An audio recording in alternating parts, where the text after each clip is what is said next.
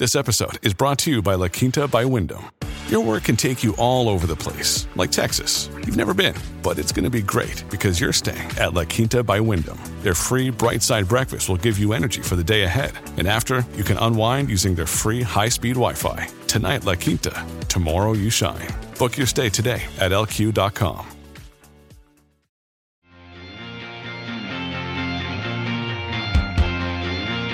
Hello and welcome to Useful Idiots. I'm Katie Halper. And I'm Aaron Nocte. How you doing, Aaron? I'm fine. How are you? Good. We have an announcement from our producer, Matt Wilson, who's going to come on and tell us some stuff. You ready for it? I'm ready for it. All right, let's do it. Wilson. Hey, everyone.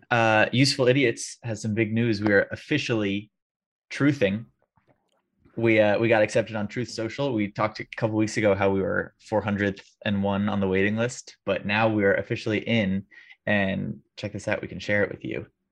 So here it looks exactly like Twitter. Wow. The Truth Social account doesn't want you to say tweet or Twitter. They want you to only say truth.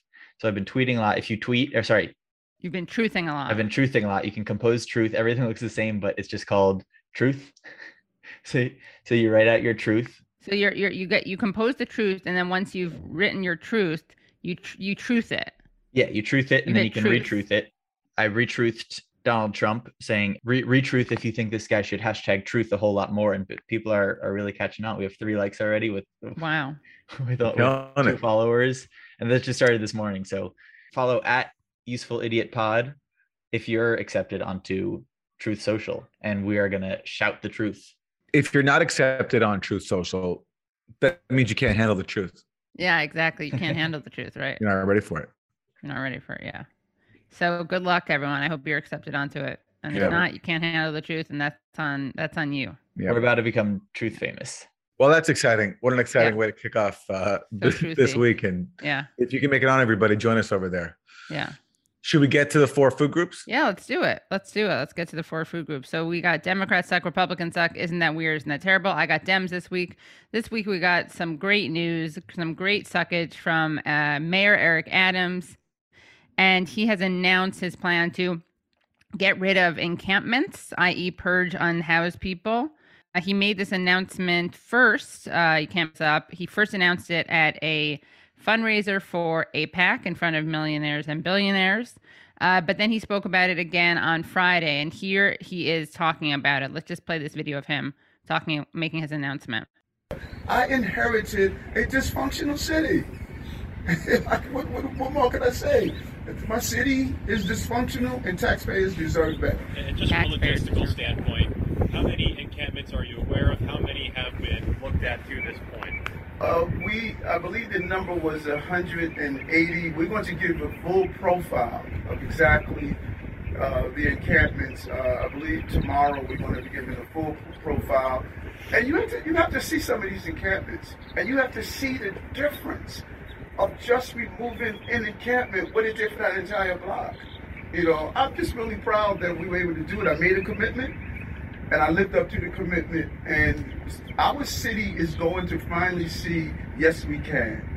He's really proud of himself for making a commitment to, quote unquote, cleaning up, to use a major euphemism for removing the people and property from the encampments, which are kind of makeshift shelters that people are making outside. He's very proud of himself for going after them. He thinks this is a yes, we can moment.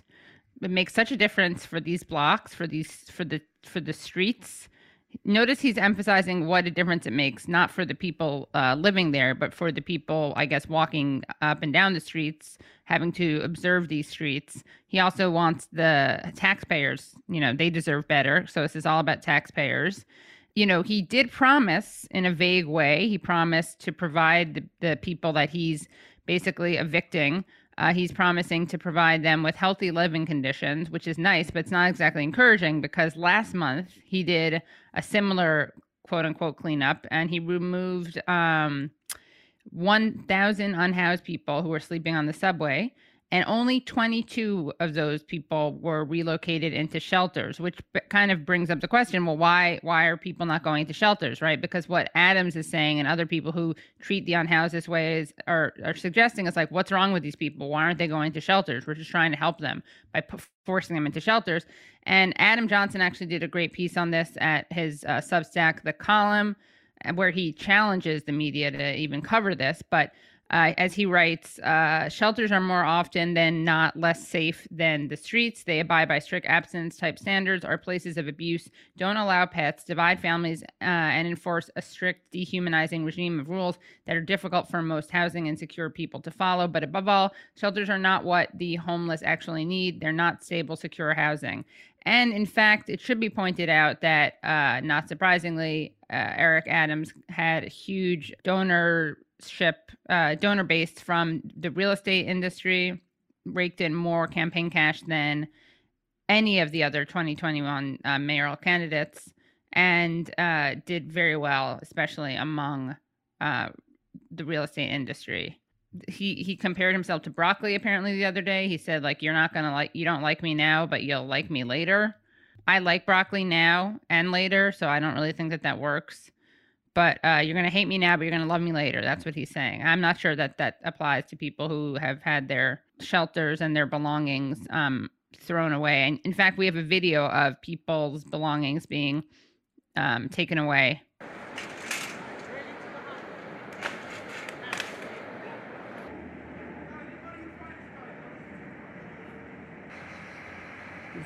This is video by Carla Cote, by the way. And of course, it's in New York City where this is happening.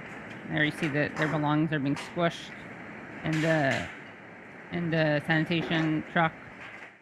So yeah, that's our mayor. That's tough. That's really, really tough. And it's really cold out, by the way, if you're not here in New York City right now.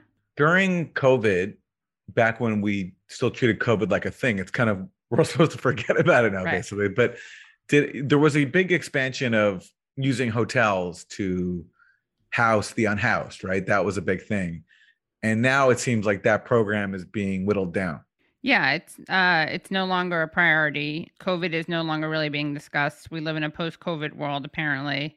And I think that, yeah, the unhoused are often treated, obviously, as a very expendable community. And so I think that the further away we get from COVID, the more we're going to see that kind of come back. And it's pretty scary. And it's very cold out. And even if it weren't cold out, it would be scary. And of course, a focus on affordable housing would be the thing to invest in. But that's not really in the interest of big real estate. So we're not going to be seeing that. It's very scary, like seeing what's happening here to the unhoused and seeing what's happening in LA to the unhoused. Mm-hmm. Oh, yeah.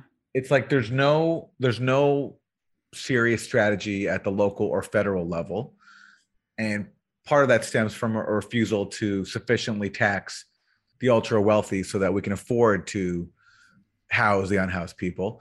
But it's like, given that everything is sort of just being the temporary solution then appears to be, and again, I have limited knowledge because I don't follow this too closely, but my reading is it appears to be the plan is basically push people to the margins as far as possible, tear down their encampments, hope they go away, and just pray for the best. But it seems like as more people are pushed into poverty, destitution in this awful economy, made worse, I think, by the proxy war that the Biden administration is waging against Russia, which will raise inflation and energy prices, that it's like basically the hope is that it doesn't reach a boiling point where enough desperate people don't just rise up because they have no other option, and just hope people can be pushed away to the margins, having their encampments torn down, and hope they don't cause a stir. But how long can that last? Because it just seems like the ranks of the unhoused are growing, and the solution is just to keep tearing down their encampments. It just doesn't seem like this is sustainable. And it seems like we're setting ourselves up for something kind of apocalyptic. Yeah, I mean, I think that that's true. And I think that, as you said, the hope is just to get people out of sight, out of mind. They can either move, get them out of the city, make it so it's so terrible here that they have to find, live in other places. Some cities will give people one-way bus tickets so that they just get out of Dodge, so to speak. Of course, some people will die. It's awful. This is kind of a downer of a Democrat suck, but that's why they suck. That's why they suck. Because they do stuff like this. At Evernorth Health Services, we believe costs shouldn't get in the way of life-changing care, and we're doing everything in our power to make it possible. Behavioral health solutions that also keep your projections at their best? It's possible. Pharmacy benefits that benefit your bottom line? It's possible. Complex specialty care that cares about your ROI? It's possible. Because we're already doing it. All while saving businesses billions. That's Wonder made possible. Learn more at evernorth.com/wonder. Onto Republican. This one for Republican suck. It's sort of Republican suck / are awesome, depending on your perspective. Right. It comes from Republican Congress member Madison Cawthorn. I love him. Who gave an interview this week where he dropped a bombshell on what it's like to be a Republican Congress member in Washington. Oh my God, his hat. Aside from that, I mean, the sexual perversion that goes on in Washington, I mean, being kind of a young guy in Washington, where the average age is probably 60 or 70, and I look at all these people, a lot of them that I've looked up to through my life. I've always paid attention to politics, guys that, then all of a sudden you get invited to, like, well, hey, we're going to have kind of a sexual get-together at one of our homes. You should come. And I'm like, what did you just ask me to come to? Yeah. And then you realize they're asking you to come to an orgy. Yeah. Or the fact that, there's some of the people that are leading on the movement to try and remove, addiction in our country. And then you watch them do, a key bump of cocaine right in front of you. And it's like, wow, this is wild. Wow. I didn't know it was so fun to be a Republican. Yeah. So while Democrats are tearing down homeless encampments, Republicans apparently in Washington are going to orgies and doing bumps of coke. Right. And about people's naked bodies. Yeah. And he got in trouble for this. Some Republicans are mad at him, and Kevin McCarthy, the House Speaker, apparently he wants to be invited, but he wants to speak. He reprimanded Madison Cawthorn publicly. But I thought that was, first of all, Republicans, if what he's saying is true, it speaks to the Republican hypocrisy in being, family values, moralists, and trying to push policies that criminalize homelessness and addiction while simultaneously engaging in behavior like that, including drug consumption. But propers to Madison Cawthorn for exposing it. Yeah, seriously. Speaking truth to power. He should put that onto Truth. Yeah. What's it called? Truth Social. Yeah. Truth Social, yeah. That's the truth. Yeah. That belongs on Truth Social. Yeah. He'll probably get censored on Truth Social for that because it's a Republican controlled website. But the fact that there's orgies going on, I just found that really funny. Like, who goes to orgies anymore? Like, is that still a thing? Apparently. Well, anyway, so Republicans suck, except for in this one instance, Madison Cawthorn for exposing them. So for speaking truth. Yeah. Yeah, for speaking truth. Bumping truth to power. Yeah. Yeah. He's not naming names, though. They're asking him to name names. No, well, that would probably go too far. But he should, though. He said it. He should. Why not? So let's go to Isn't That Weird? And for Isn't That Weird? Oh, this is kind of a cute story. It's weird, but it's kind of cute. And there are a couple of notable parts of it. So scientists, reading at the LA Times, scientists find octopus ancestor that predates dinosaurs. Okay. And they name it after someone. I'm not going to tell you who they name it after yet. Scientists have found the oldest known ancestor of octopuses as an approximately 330 million-year-old fossil unearthed in Montana. The researchers concluded that the ancient creature lived millions of years earlier than previously believed, meaning that octopuses originated before the era of dinosaurs. The 4.7-inch fossil has 10 limbs. Modern octopuses have 8, each with 2 rows of suckers. It probably lived in a shallow tropical ocean bay. It's very rare to find soft tissue fossils, except in a few places, said Mike Vecchione, a Smithsonian National Museum of Natural History zoologist who was not involved in the study. This is a very exciting finding. It pushes back the ancestry much farther than previously known. The specimen was discovered in Montana's Bear Gulch Limestone Formation and donated to the Royal Ontario Museum in Canada in 1988. It's a nice American-Canadian cooperation, much like we see between the two hosts on the show that you're watching. For decades, the fossil sat overlooked in a drawer while scientists studied fossil sharks and other finds from the site. Which, by the way, pause, that just speaks to the strong hold that Big Shark has on so many industries, from Hollywood to science and research. Sharkaganda is a powerful thing, and we almost lost in a very important discovery because Big Shark was being centered as usual. Luckily, though, paleontologists noticed the 10 tiny limbs encased in limestone. The well-preserved fossil also shows some evidence of an ink sac, probably used to squirt out a dark liquid cloak to help to evade predators, just like modern octopuses.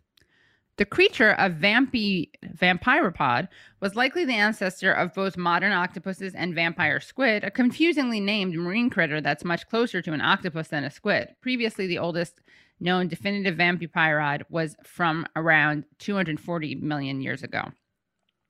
The scientists named the fossil Silipsimopodi bideni after President Biden.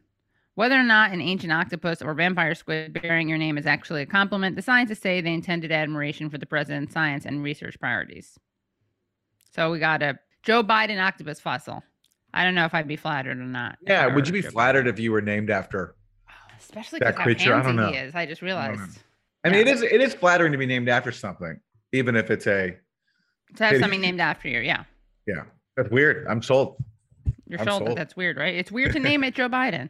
I mean, if I were Biden, I guess I'd pretend that it was because I had a lot on my plate. I was doing a lot of things at the same time, right? Like I need 10 hands to do it.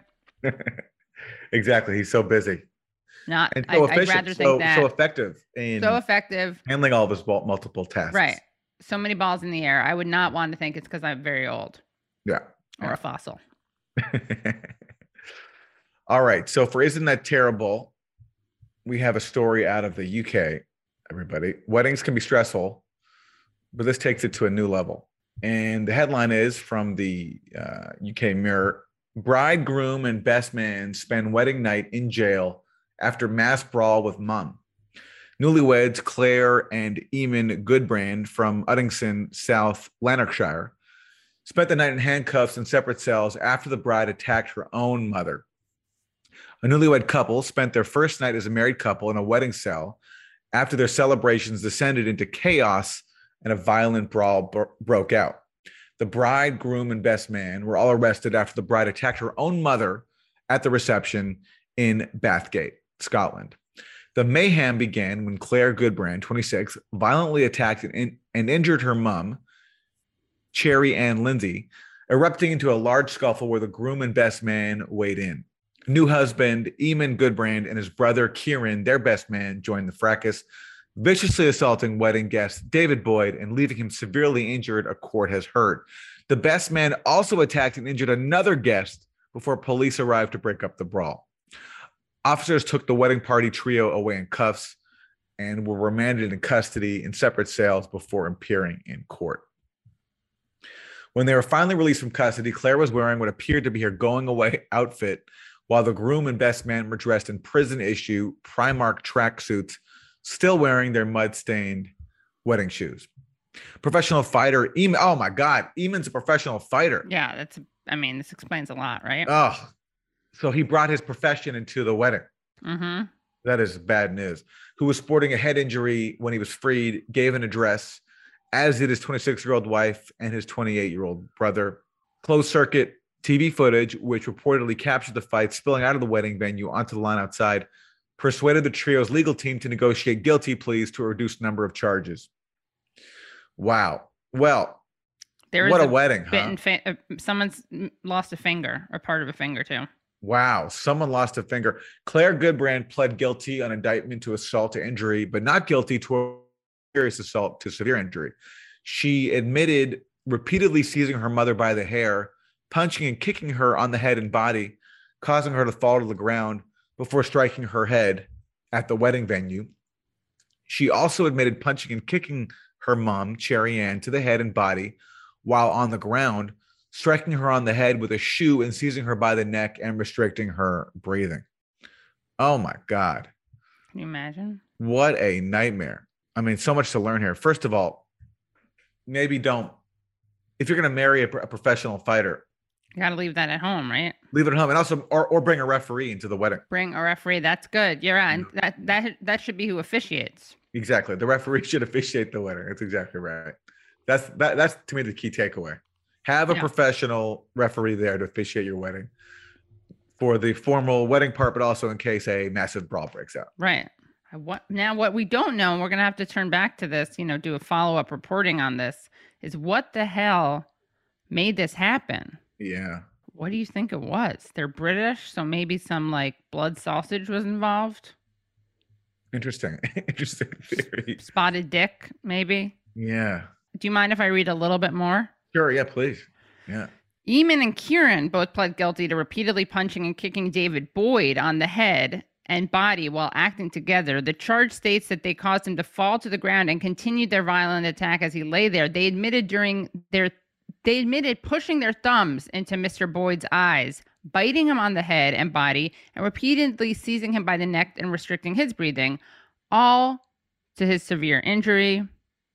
In addition, Kieran Goodbrand admitted assaulting Jerry Brown by punching and kicking him on the head and body. A fourth member of the family, a 37-year-old Brendan Goodbrand, had his not guilty pleas to 2 assault charges accepted by the Crown after his alibi that he had left the venue before the trouble broke out turned out to be true. Okay, so one person has been exonerated. It was reported after the wedding reception that one of the alleged victims lost part of a finger during the attack. Well, look, weddings also can be very boring, so at least this was pretty exciting. Yeah, you're right. That is, wedding. That's good. I wonder. That's like a wedding that's worth it. That's worth the investment because you got to buy a gift. That's right. This is got to buy a gift. Especially if you're a fighter. Especially if you're a fighting fan. I mean, this is like right.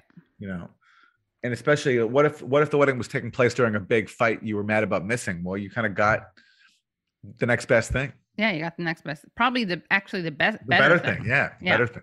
Well, let's send our best wishes. Let's send our congratulations to the bride and groom. Congratulations. No amount of fighting can spoil your big day, even if you got arrested and spent it in prison. And let's hope the mother is okay too. And yeah, seriously. I wonder how she feels about it, about their union. Yeah. Probably not going to get invited to the anniversary party. Yeah, probably not. Yeah. Maybe to the divorce party. Yeah. All right. Well, that's been the 4 basic food groups. Well, I feel nourished. I feel nourished. Yeah. Yeah. And I'm going to be training for the next wedding I get invited to, just in case I need to throw down, Yeah. So we're so excited about today's guest. Tell us who he is, Aaron. Yeah, we have with us Lawrence Wilkerson. He is a retired U.S. Army colonel, served as the chief of staff to Colin Powell.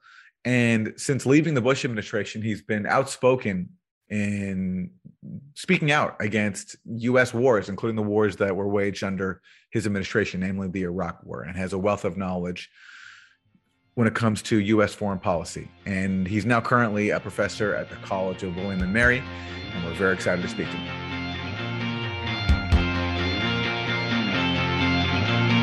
Lawrence Wilkerson, thanks so much for joining us. Good to be with you, Aaron. As we're speaking right now, peace talks between Russia and Ukraine are still ongoing, and there's conflicting claims coming out of both sides. Some people are saying there's progress. Others are saying that there's not. What's your assessment of where things stand right now in this war, more than 1 month into it? Realize that with regard to your specific question, I'm listening to a lot of rumors, but I do have a few contacts that I trust, both in the Pentagon and at state. And I think Zelensky is using, as I would be doing if I were he, his relationship with NATO and more so with Washington to put pressure on what might be blooming talks. So he says things like, you're not giving me enough support. I need more things. I need jets. I need this. I need that. But most of that is to put pressure on the coming negotiations, which I hear have been aired on both sides. And both sides have more or less agreed. I don't know if I'm talking about Putin, and I don't know if I think I'm talking about Zelensky, but I might not be talking about Putin, at least probably talking about Lavrov, have agreed that, okay, we can sit down. These are negotiable. And if that's the case, then we're to the point where that's exactly what we should do. And is it your sense that the outcome of this war is basically going to be something like a resolution that could have been reached very easily. Yes. To avoid it, basically keeping Ukraine neutral, that's going to be the major outcome of this, something that could have prevented the war to begin with? Yes. About the time Victoria Nuland made her impolitic remark and it got advertised, I and a number of other people were asked for our views, and we said, I use the phrase studied neutrality. I don't know exactly what that means, but it sounded good. And that was my recommendation for Ukraine. No NATO, no EU at the moment, no Russia. Come to a modus vivendi with both. No arms, no fighting. Get rid of the people as best as possible who are disturbing you out in your eastern provinces, mostly neo-Nazis, backed by the CIA and the United States, and be neutral. Just be neutral. 15, 20 years of this studied neutrality, if necessary. I think that's probably what Ukraine is probably going to have to lose sovereignty over some of its southern coast on the Black Sea, certainly over the initially disputed oblast in the east, and maybe one or two other aspects of what Russia has done and now holds quite steadily. But at the same time, I think Zelensky should be able, and Washington should be able, to give some things too, like recognition, implicit recognition of Putin's sovereignty over Russia's sovereignty over Crimea, and perhaps one or two other things that maybe you could do that in exchange for Putin's recognition of Kosovo. He's never recognized Kosovo as an independent entity. But there are ways. There are ways to do this and to come out with reasonable sovereignty and independence and statehood for Ukraine, maybe a little bit of dumb-braided, and to satiate Putin's desires, not to keep him in power or to maintain him in power. But I think, we're looking at a period where I think the Russian people ought to get rid of Putin. Not the United States, not John Bolton, not Tom Cotton, not anybody in this country, and not the CIA for sure. One person called me after the show and said, well, this was a question on the show with Megna. Why can't we just send a cruise missile into Moscow with Putin's name on it? I said, well, first of all, that'd be a violation of international law, violation of the laws of warfare. And you just don't want to start that because other people have cruise missiles too. And by the way, you're more vulnerable than they are. By show, you're referring to a recent appearance you made on a radio program with Lieutenant Colonel Alexander Vindman, who was a hero of the Trump impeachment saga, the first one when Trump was impeached for freezing some weapons to Ukraine while pushing Ukraine to investigate Joe Biden. And you got into a bit of a testy exchange with Vindman, who is generally treated in the media with reverence as a hero. And he himself is from Ukraine and has been very vocal in supporting a hawkish policy towards Ukraine. He wants the U.S. to arm Ukraine even more than we currently are. He mentioned that on the show, and I took some exception to it. He is, as you just described him, he is, I call a Ukrainian patriot. First thing I have problem with that is the same reason I have a problem with Israelis with dual citizenship. I don't like Ukrainian patriots screaming for the United States to sell more weapons, etc. This is just not the way business should be done in the world. It is the way it's done, though, sad to say. And I didn't mention this on the show, but I had a real problem with what he did. He was a serving member of the United States Army. He had his uniform on, for example, when he testified to Congress. And he was essentially testifying against, for political reasons in the Congress, his commander-in-chief. This is unethical to the maximum. He should never have been allowed to do that. He should have been told, okay, if you want to do this, you have to resign your commission and go before the Congress if you want to, but don't do it as a serving military officer, and certainly don't do it in uniform. And that's the way he did it. That's very unethical.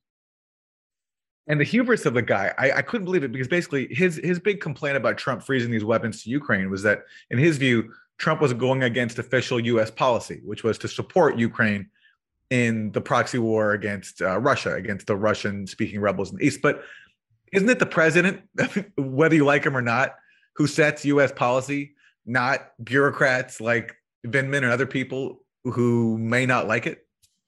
It's supposed to be. As I teach my students at William & Mary, however, there are many pressures on the president, not least of which are people like Vindman and people like the members of Congress who, frankly, have gone beyond their wit, as far as I'm concerned, in the last decade or so, who are secretaries of state. Indeed, they get up and travel to the countries that are in question or dispute, and they visit them and come back and say, well, I've been there, and Blinken, you're wrong, or Powell, you're wrong. This is, we have, as Powell used to say, we have 535 secretaries of state. This is not the way the founders envisioned this republic working, and yet we are allowing it to happen all the time. I'm worried right now about the pressure on Biden. Biden has the instincts. I know, because we worked with Biden very closely when he was chairman of the Senate Foreign Relations Committee. We even went around Dick Lugar, the Republican, and worked with Biden because, as Powell said, Biden knows the issues. And I'm worried about him. He knows right now that we should not be in this war in any sort of big way. Certainly no-fly zones or anything like that. But we should very, and I said this to Megna and Vindman, we should tailor our support so that it is no more than is absolutely necessary. He wants to pour things in there. He wants to send all kinds of weapons in there. No, but there are pressures on Biden. And these pressures are brought by people inside the administration, like Victoria Nuland. Vindman wants her to be the next Secretary of State. Oh my God, I can't imagine a worse choice, except maybe Madeleine Albright, God rest her soul. But here we go with Tom Cotton on the outside, with General Breedlove on the outside. Breedlove was taking his motorcycle gangs into places in as early as 06, 07, 08. And I think working with the CIA to arm those neo-Nazis and others who were contesting Russian control in the ethnic Russian regions of Ukraine. So this is another man who's really been violating his rights as a general officer, if you will. But I suggest he's probably been doing it in conjunction with the CIA. So we aren't, he's got influences on him, Biden does. And these influences want regime change in Moscow, and they want it tomorrow morning. They wanted it yesterday. Just to clarify, by Dearlove, you're referring to Richard Dearlove, the former head of MI6? No, this is the former Breedlove. I'm sorry, I got the name wrong. Breedlove. Oh, my fault. I was thinking of Dearlove too. Breedlove. He's the general, Air Force general, who was in charge of the United States European Command for 4 years. He reminds me of Powell's old saying about never put an Air Force general in charge of anything but an airplane. You mentioned that these people want regime change. What did Biden mean when he said about Putin, for God's sake, this man cannot be allowed to remain in power? Was that a Freudian slip? Was that a shooting from the hip? It was an extemporaneous remark. I think Tony Blinken, the Secretary of State, confirmed that. But Tony did his best to walk it back and to say, that was his emotion. That was his passion. He genuinely feels this. I don't think President Biden is willing to accept the immediate deposing of the leader of Russia, unless it's done by the Russian people. If it's done by the Russian people, we should have nothing to say about it. We can applaud, but nothing to say about it in essence. These people like Bolton and others, they want him brought down by any means necessary. In fact, they would probably be in favor of sending a cruise missile in there. We did that in the Iraq War. We sent 2 B-2s. Both had 2,000-pound satellite-guided bombs, and they were to kill Saddam Hussein. They went, and their bombs hit the target, and they killed 33 or 34 civilians at Dora Farms. Your intelligence is never as good as you think it is. He just wasn't there? He wasn't there. And to think that during the 19-hour flight of these B-2s from Whiteman Air Force Base in Missouri to Baghdad, he was going to wait around. I mean, he's got intel too, What do you make of Russia's war strategy so far? There was a recent article in Newsweek magazine by Bill Arkin, which quoted some U.S. officials, including one analyst with the Defense Intelligence Agency, who basically said that Putin has been, in the opinion of this analyst, has been restrained so far focusing mostly on military targets. And their read on Putin's strategy was that Russia wants to leave room for negotiations here. Do you agree with that? And what do you make of Russia's military approach so far? We keep hearing in the U.S. that Russia has had its plans thwarted, that it wanted to decapitate the government in Kiev, but it wasn't able to because of fierce Ukrainian resistance. How do you read all that?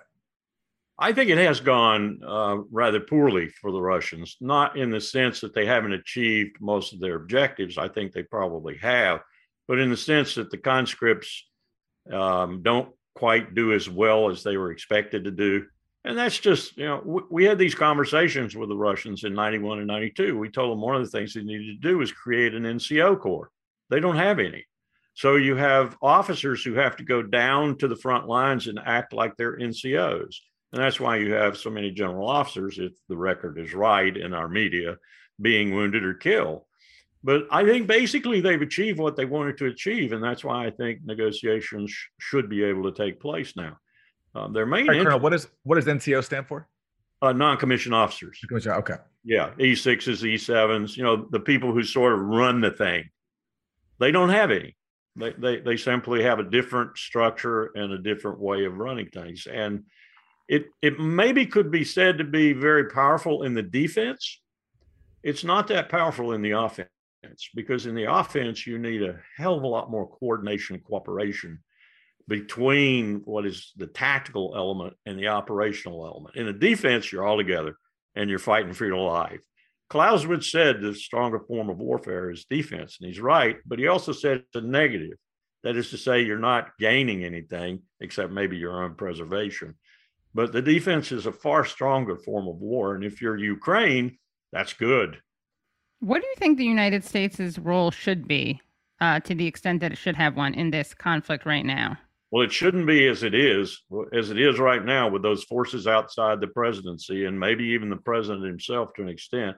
It is, let's do everything we can to attrit Putin, to attrit his military, to do as much damage to him as we can. And let's get this over with and hope Putin falls, and maybe even Putin will fall. That's their attitude. It shouldn't be that. It should be, let's end this conflict because we have much more important matters to get to, not least of which is nuclear arms control. We've abandoned it, not least of which, too, is the climate crisis. As the heads of delegation for both Ukraine and Russia to the IPCC meeting that delivered its report on 28 February, both said, brave man, that Russian, he condemned the invasion and said, this is crazy. Why are we doing this? We're fighting in Ukraine, at least in part, over the very things that are going to kill us all, fossil fuels. And I hope he's still alive when he got back to Moscow. And what would it look like for the United States to be pushing for diplomacy or peace? What would that look like in terms of what the U.S. government would be doing and the military would be doing? Well, I think if Zelensky is playing things right now to gain maximum leverage before real talks start, I think we should just be backing him up. Not militarily, to the extent we are, yes, but no further. No further. Let's don't escalate at all. And let's let him say things like, oh, give me planes, give me this, and let the Russians think that we might do it. That's fine to bring pressure on the negotiations, but don't do it. Don't really do it. Just stay with him in terms of the negotiations and encourage him to do whatever he has to do to get in there and get the maximum leverage and get the thing ended. You mentioned arms control. So I'm curious your thoughts on how that has fueled this conflict, how that played into Putin's decision to invade. Since 2003, starting with the Bush administration, which you served under, John Bolton was instrumental in dismantling the anti-ballistic missile treaty. Yep. And since then, we've seen the demise of the conventional forces in Europe treaty, another major arms control pact. Under Trump, the U.S. abandoned the INF treaty, which had eliminated an entire class of missiles in the U.S. and Russian stockpiles. Trump also killed the Open Skies Treaty. How has that background played into this crisis? And I'm curious if you remember, was there any debate under the Bush administration over Bolton's genius idea to destroy the anti-ballistic missile treaty? You left out one. Trump almost killed New START. That's right. Had it not been for Putin, and his openness to doing it, because he understood this was the mother of all arms control agreements, we probably wouldn't have done that. That's right. But you're right. Under the Bush administration, when we got rid of the ABM treaty, it made Powell apoplectic. No one had forewarned us. And we all knew, he and I, particularly being military professionals, that ballistic missile defense was enormously expensive and probably technically infeasible. That is to say, 10 missiles coming at you, you might stop 2. The other 8 are probably going to get through, and they have nuclear warheads. You're dead. You're very dead. So it was $80 billion for some of these suites we were fielding in South Korea and so forth. It was nonsense, but Bush wanted to get rid of it, and he wanted to get rid of it in order to build ballistic missile defense. And so what Powell did as a counter, he sent Bolton, this was Machiavellian, he sent Bolton to Moscow to do it. He developed the Moscow Treaty, which was a 2-page treaty that essentially picked up on the momentum that had been generated by the end of the Cold War, where we were actually destroying Russian warheads, helping them. And we agreed in that treaty to go down from what we were at that point, which was roughly 15,000 apiece or so after the destruction. We were at 30,000 apiece when we started, to about 1,200. And that was going apace until we started doing what you just said. And Putin got scared. We got scared, I guess, because he was developing tactical nuclear weapon doctrine to use them. So we had to have counters. So we had to leave the INF Treaty to build that class of missile again. It's nonsense. It's insanity what we've done. People have forgotten what it was like to live in the Cold War. They've forgotten about escalation theory. So the Russians actually call their theory escalate to de-escalate. What nonsense. You're firing a nuclear weapon to convince your enemy that you're serious enough to where he'll de-escalate. Okay, he's going to fire one back at you. I mean, we learned that during the Cold War. We learned it with India and Pakistan. We came very dangerously close in 2002 to an exchange. And when we started talking to Musharraf in Islamabad and his equivalents in Delhi, they began to understand that what we were saying was, you people are neophytes. You don't understand this. Let us explain it to you. They didn't even have permissive action logs, PALs, on their nuclear weapons. That keeps, 2 keys, keeps people from being able to access them in a dangerous way, at least. We're in a mess right now with regard to nuclear weapons arms control, and we need to bring others in. We need to force Israel in. We need to force North Korea in. And when I say force, we need to make the deal so rich and sweet that they can't resist it. And we need all 9 countries that are weapons states in the regime that we build. It'll take a while, but we need them. We need China. We need the UK and France. We need all the nuclear weapon powers in a very close-knit group. And then we need to reinforce or replace the non-proliferation treaty so that it has more teeth. What made you, this is shifting gears a little bit, but it's, I think, related. What made you change your view of the Iraq War, including your own role in it? That's a good question. It's fairly complex to answer it. I was actually, if you saw the movie Shock and Awe, I was the person called the source in that movie. I used former UPI reporter and then working for Knight Ridder, Joe Galloway, who died a few months ago. I used him to conduit my information. And Knight Ridder was the only group of newspapers in America that really got it right. And they got it right because Joe took what we said and wrote. And I wasn't the only contact he had. Karen Kiewatowski at the Pentagon was a contact. But we were, and in doing that and in going over it with people at Knight Ridder and with Joe himself, I began to understand how stupid it was. I was at the point where, and I wrote out, Dear Mr. President, I was a political appointee. So, Dear Mr. President, I resign. I wrote out my letter and I put it in the central drawer of my desk. And then that was impacted really significantly when Powell thought he was going to leave. And I thought, well, we're in concert here, because he had told me when I took the job as chief of staff, if I leave, you leave. You can't stay. You're a political appointee just like me if you take the chief of staff job, and you have to leave. So I was elated. I wasn't the only one who was elated. The Deputy Secretary of State, Richard Armitage, when I walked into his office after the 2004 re-election of George W. Bush, looked at me and said, "Damn, I'm really pissed off." And I said, "Rich, what's wrong?" He said, "We won." I said, "That's counterintuitive." He said, "I want out of here. I don't want to work for these Nazis." His term. So yeah, there were a lot of us who wanted out. I just didn't have the courage to submit my letter. And my wife taught me out of it to a certain extent, because she said, if you leave, there'll be no one left to protect his rear end. And I said, you got a point. But his rear end being Powell. Colin Powell. Yeah. I look back on it now and I wish I had.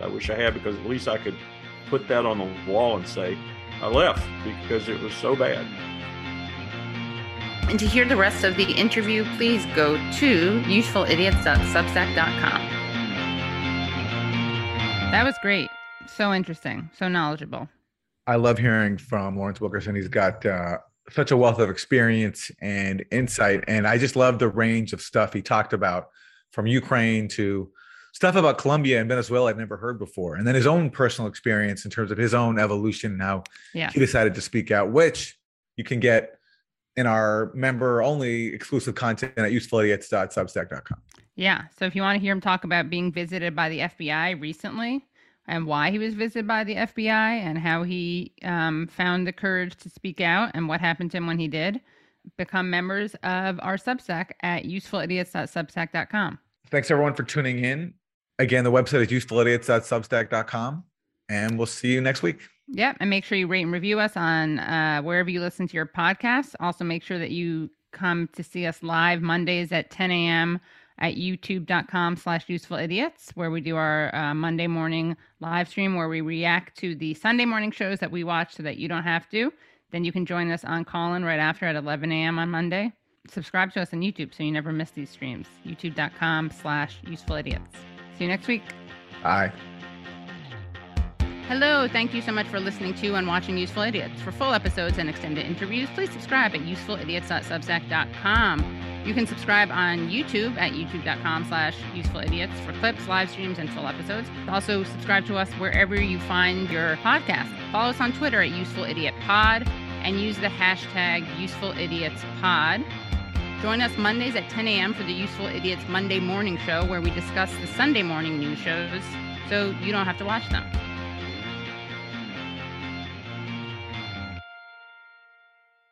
The Bigger Pockets portfolio of podcasts are worthy of your investment. We're having a real conversation as real estate investors. New episodes available every day. It's important to buy where it makes money and not necessarily where you want to travel to. Bigger Pockets, On the Market, Rookie Real Estate, or Money Podcast. The purpose of flipping is to create more cash so then you can reinvest into other types of properties. The Bigger Pockets Podcast on YouTube or wherever you listen.